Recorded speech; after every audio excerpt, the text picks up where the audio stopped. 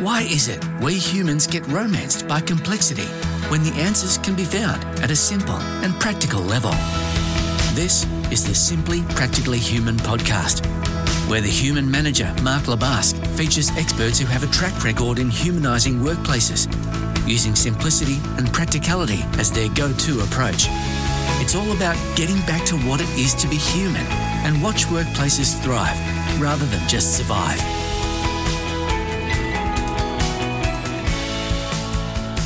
Hey, it's Mark Labasque here for the Simply Practically Human podcast. And today it was an interesting one for me. I was joined by leadership consultant and high-performing elite sporting former coach Paul Roos, so premiership coach of the Sydney Swans, and also coached at Melbourne to help them to get back from where they were, which was down pretty low for a while. So it was an interesting one because I am a Sydney Swans supporter, and I got to meet Roosy about 12 months ago, and we had some good conversations, and it was more just about leadership values, and then most importantly, as Paul will talk about today, is the values only become valuable when we start to assign and align some behaviours to them, and we start to be honest about giving ourselves a score on how we've behaved. This whole idea that values sitting on the wall of an office are really no value at all until we start to take some accountability, and particularly in these times at the moment where we're working remotely, so things have changed.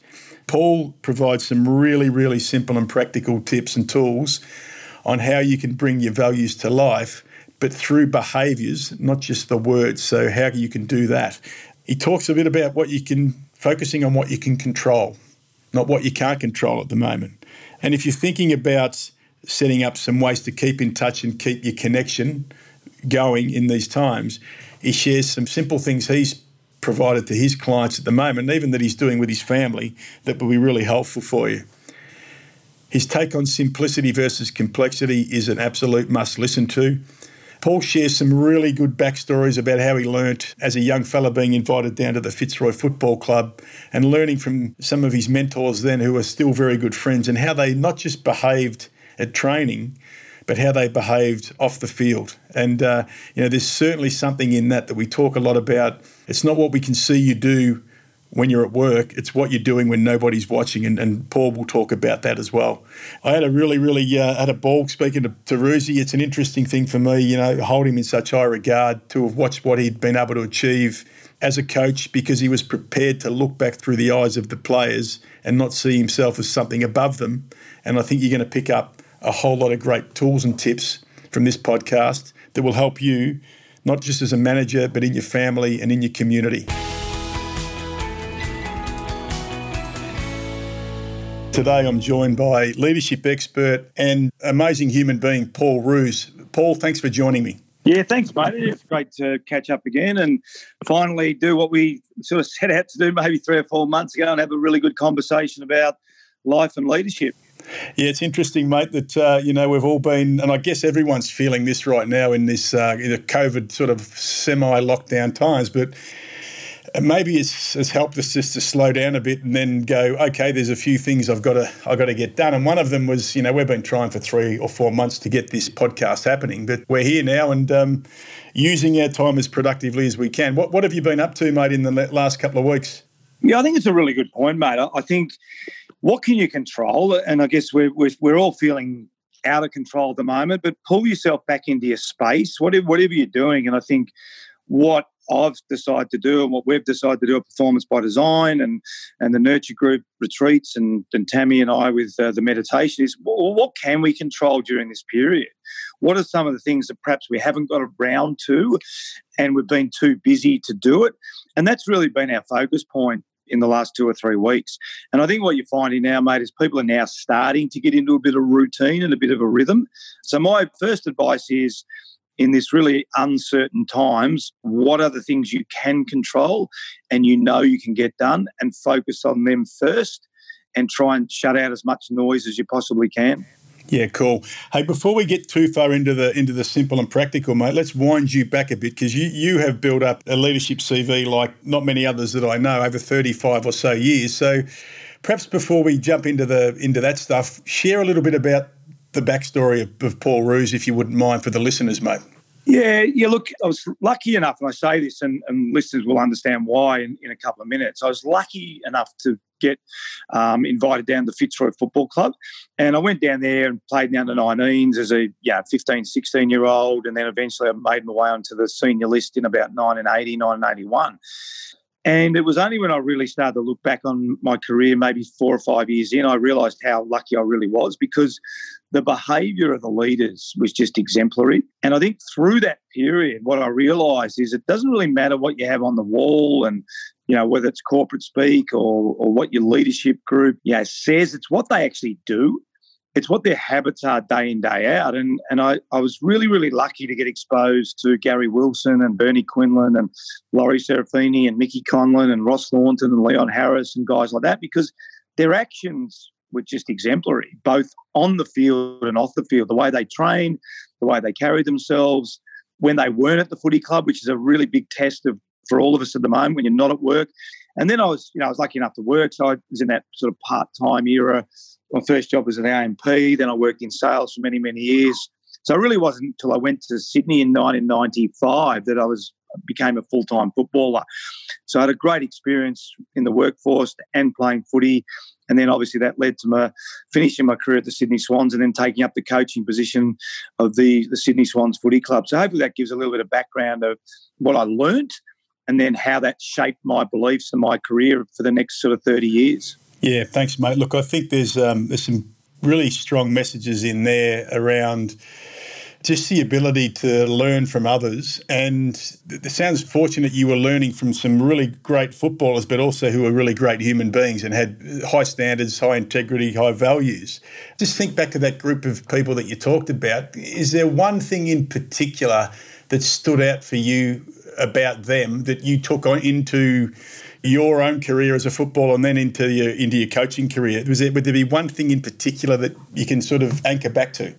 Oh, yeah, I think it's away from the club, because I think the things that I noticed when I was playing and even coaching is most people, when they're around coaches, leaders, et cetera, they're pretty much trained pretty hard. There's not a great variance between the best trainer and the worst trainer. When you've got this set training sessions, whether they be football sessions, weight sessions, running sessions, there might be a 10% variance between your best trainer and your worst trainer. It's away from the field that I really picked up so many things. And when I say that, it's on a Saturday night out having a drink with the Fitzroy boys. It's going on a footy trip with the Fitzroy boys. They're the times when I watched them and I thought, geez, every other team on this football trip at this time of the year would be getting up and starting drinking at 10 o'clock in the morning. Yeah. Our guys actually hire cars, drive around to the North Shore of Hawaii, have a swim, go for a run, and then we all meet together at sort of 5:30 at night, and then we start the conversation together. Then we all sort of enjoy ourselves, and then some people go to bed, some people go out, et cetera, et cetera. And I think it was in those moments, mate, that I really learned that it's about what your personal values are, and you touched on it before, just about being a good human being. Yeah. And I realised how lucky I was to be with a good bunch of human beings. They weren't false. They weren't putting on false bravado when we were at training sessions. That's just the way they lived their lives, the majority of those guys. And that was probably the defining moment for me moving into my coaching career.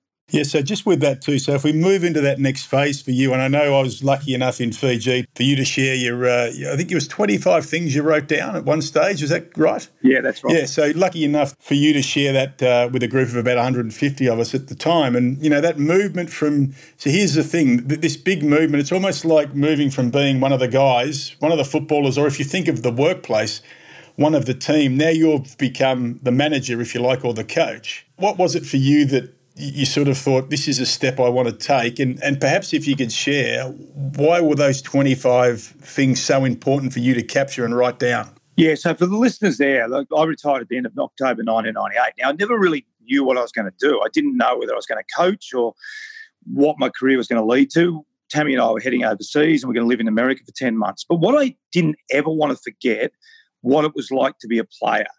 Or from a CEO's point of view, what it's like to be a salesperson or, whatever that might be in a business sense. So for me, it was because I found that the coaches, the longer they'd been out of playing, the less empathy they had with the players and the less in common. So I never wanted to lose that connection with the players. So at the end of my career, October 1998, through the eyes of a player, and I want to really stress that, this is not through the eyes of a coach, this is through the eyes of a player. What did I like about my leaders and what didn't I like about my leaders? And there's no question. I went on to start my senior coaching midway through 2002. But that document was the most important document I wrote, and I had it in my desk for 8.5 years coaching Sydney, and it was the first document I took out to coach Melbourne because it kept the connection with the players. And that was written through the eyes of a player. Paul Roos, the player, what I liked about my coaches, what I didn't like about my coaches. And it was just so valuable. And I'd really encourage people to do that listening. And look, even if you're in a leadership position now, try and take yourself back to the first day you worked through that company, or when you're a young salesperson or a young accountant or in a young legal firm or whatever it might be, and look at it through the eyes of the people you're now managing. What do they want from you? All right. And it was just so valuable to be able to do that. And it really held me accountable as a coach for those 12 years. Here's a question without notice, mate. I hope you don't mind. You've got 25 of them. Was there any one particular of those 25 that, as you look through the eyes of the players looking towards the leaders, is there anyone in particular that resonates the strongest with you today? Yeah, I think the one that I wrote down, and it went along the lines of, if you've got nothing positive to say after a game, don't say anything until Monday. Now, if I put that in normal terms, what I found, and you're talking about the actual heat of the battle, so the very, very highest pressure moment of the week for obviously a football coach is when the team wins or loses. So if you lose, you come into the rooms, you've got about 2 minutes after the game, depending on where you are, to get from the coaching box to the players, where the players are in the rooms. And if you start speaking, it's the worst time, and you just start and you keep going, you keep going, you keep going. And I've seen so many relationships just absolutely torched in those moments after a game. And I think if I relate that to businesses, under pressure, it's very hard to maintain clarity around exactly what happened in that really important sales meeting. I don't know, at an auction, you missed an auction, legal, something, whatever it is. So all of a sudden, the first thing that pops into your head, and then once you start talking, we've all done it, it's so hard to stop talking, and you can't take those words back. And if I extrapolate that notion out further, it really is under pressure, and I say this all the time, if you don't have to make decisions under pressure, don't make them under pressure. Yeah. And there are times when you do, but if you don't have to, go and have a coffee, walk out of the meeting, take a deep breath, go for a walk in the park, go home, make the decision the next day. And I think that's probably the biggest thing I learned through that process as a leader.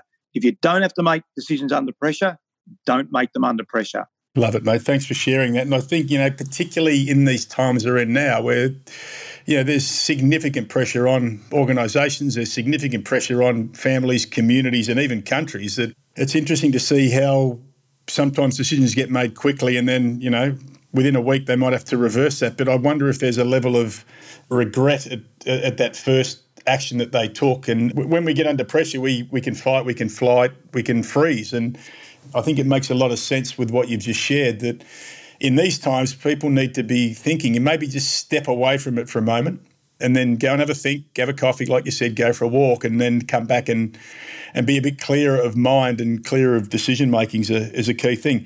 I know one of the things that I've heard you speak about a lot is values are only valuable when they're not just on a bit of paper on a wall somewhere. And if I think about the times we're in at the moment with remote working and, building trust and things like that, what sort of advice or what sort of tips would you give to, and I'm not just saying managers here, I'm just saying to human beings, is how can you make sure that you're still living the values that you've created as a group when you're not spending a lot of time together? What would be some things that you could share from your experience? Yeah, I think I talk about values, but I also talk a lot about behaviours, because values, as you and I discussed before, you might have a different idea of what integrity is to what I do. But if we can really break that integrity down to a behaviour that's an action, then it becomes so much easier to challenge or reward. And then regardless of the times, whether you're working remotely or whether you're working together, then you just have to put some really simple systems in place to reward and challenge those behaviours. So what I would say in these times is if you do have values and behaviours, simple little WhatsApp groups, and give yourself a mark out of 10 at the end of the week and be really honest. Whatever that value or behaviour is, if I'm a leader of a group at the moment and breaking them down into smaller groups, I'm shooting through Friday night. Look, guys, I value myself a 6 in integrity this week, 5 on communication. I thought I was really good at being passionate as a 9. So really simple. The more techniques you can have and the more you're rewarding and challenging your own system, the more it becomes a habit. And the more you're forming habits, then it just happens day in, day out. But you have to put systems in place, and particularly never been more important now because we are remote. But we are connected through phones, we're connected through Zoom, we're connected through WhatsApp. So have some cadence in your week. It might be just a nice Zoom meeting, 8 o'clock Monday morning. All right, guys, what did you do on the weekend? And it's more around relationship building. And how did you think you went on the weekend on your own personal brand? You can work on your personal brand as well. What is your own personal brand? What do you stand for as an individual? It's a great time now too, mate, as a family.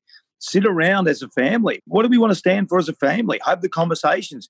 What's our family values? How do we want to act? How do we want to behave? I see this time as an opportunity if we take it as an opportunity. Now, clearly there's going to be a lot of people affected out there. So let's put that on the table now from an economic point of view, et cetera, et cetera. So let's make sure we have enormous empathy for them and reach out to those people as much as we possibly can and help those people as much as we can. But also, can we take this time to really establish what our behaviours are, what our values are, from a company point of view, from a family point of view, from an individual point of view, and really take the opportunity to do that in this period of time. Yeah, it's interesting, mate. What comes to mind for me there is there's been a lot of talk in this, I'm going to call it this novelty. There's a bit of a novelty, and also notwithstanding what you said, the hardship that's going on at the moment, and we must show empathy to people. I say show empathy, not sympathy. It's empathy and trying to step into their shoes and look through their eyes. But at the same time, there's this sort of novelty at the moment about we can do a whole lot of different things and the world's going to be different when we come back from this. Now, a lot of that is going to be established by the conversations we're having now, the values that we live by. But as you said before, Paul, agreeing on certain behaviours so we don't get too romanced here at the moment, mate, we've got this bit of time. And we spoke about this before the podcast about, people are going to want to connect face-to-face again as well. That's going to be important. How can human beings in this period of time not get too caught up in the novelty of it and also be a bit realistic about what the future might hold? Have you got any thoughts about that? Yeah, look, it's a fascinating question, mate. There's no question. I mean, I have a slightly different theory to some people around this remote working. And I know, let's put on the table, as we know, we have to do it now. And I think it's an opportunity to change the way we work. But what we do know about high-performing teams, it's about connection. It's about vulnerability. It's about feeling part of it, feeling valued. So the more distant you are, and that's my biggest fear is, and if I'm a leader now in a workplace, I'm making sure that I'm on the phone, I'm connecting, I'm ringing up, I'm seeing how you're going, because at some point this will change. Now, there'll be some offices that will remain remote, but I got this feeling also that people will, through this period, will go, I actually enjoyed being in the workplace. I enjoyed going to lunch with my colleagues. I enjoyed talking about the football around the water cooler or around the photocopy machine or whatever it might be. So what we got to be careful is during this period is making these dramatic changes to our own businesses where we suddenly throw everything online. We take away all this personal contact, which we have to at the moment, so we acknowledge that. But I think the mistakes may be made that if everyone thinks we're going to continue to be remote and we're going to continue to be distant and you give away your power of connection and face-to-face, et cetera, it's going to change. People want to be connected. I mean, that's the whole tribal nature of the way we exist. And as you know, mate, there's so much stuff around the vulnerability piece, the connection piece, et cetera, so that's not going to change in the next month. So absolutely, if you need to do things to keep your business up and running and to keep the money going, we understand that 100%. But I think also my advice is just keep an eye on the fact that it will turn at some point and people will be looking to reconnect. get back into their tribes, get back into their workplace, get back into feeling part of a huge team and huge workplace. So we are somewhat uncharted. We don't really know where it's going to end and when it's going to end. But I think we've got to be careful we don't pivot too quickly and too firmly that we can't swing back to the way things were also. Yeah, I like that. And I think perhaps we won't go all the way back to the way things were, but I think we'll go some way back there. Connection, vulnerability, feeling valued. The other word I'd like to throw in there is, you said it before, it's another way of saying it being tribal, but, we crave for a strong sense of belonging to something. Now, whether it's your workplace that you're in, whether it's your family, I can say for myself from the Nurture 360 experience last year, like 4 days with a group of people, the way we created a tribe and a sense of belonging there, we aren't going to step away from that. We're just going to have to adapt at the moment because we can't physically do that. But you're right, we are going to want to go back and stand around the water cooler talking about things that happen on the weekend. I always hear, particularly when you hear sporting places and coaches and they talk about, we just got to keep it. If we do the simple things well, we'll go all right. Now, the interesting thing is what I've found with humans and in the workplace is human beings seem to get romanced by trying to come up with the next best thing and the most complex way to solve a problem, rather than stepping back into the simple things to, practice the simple things well and do them often and you'll be successful. In your time, whether it be in sport or in corporate working with your clients, what have you noticed about human beings and why do we seem to be romanced into wanting to come up with the next best thing or the next complex idea? Look, it's 100% right. It's probably one of the things that drives me most crazy about footy clubs, but also corporates. I mean, like most people, when I was playing footy, I was working as well. But I remember we did a lot of sessions with a lot of different consultants, et cetera, and typically, everyone had a great day and we enjoyed it. But then once we went back to playing footy, everyone forgot about it. And until I found a really simple system to implement. And I remember it was about last year, and I went to a big corporate company and they had their HR people talking to their whole staff around how they're going to grade each other and how they're going to teach each other how to lead and et cetera, et cetera. And I honestly was that confused by how complicated it was. And I leant over to a young lady who was sitting next to me. I said, "Do you understand this?" And she said, "No, I don't."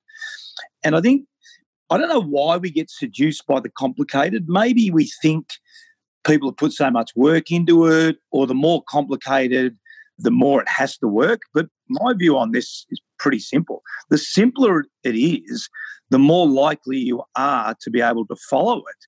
The more complicated, the harder. So whatever your system is that drives your performance, if it's working, just do it. But don't look for something overly complicated, because it's not, I guarantee it's not going to work.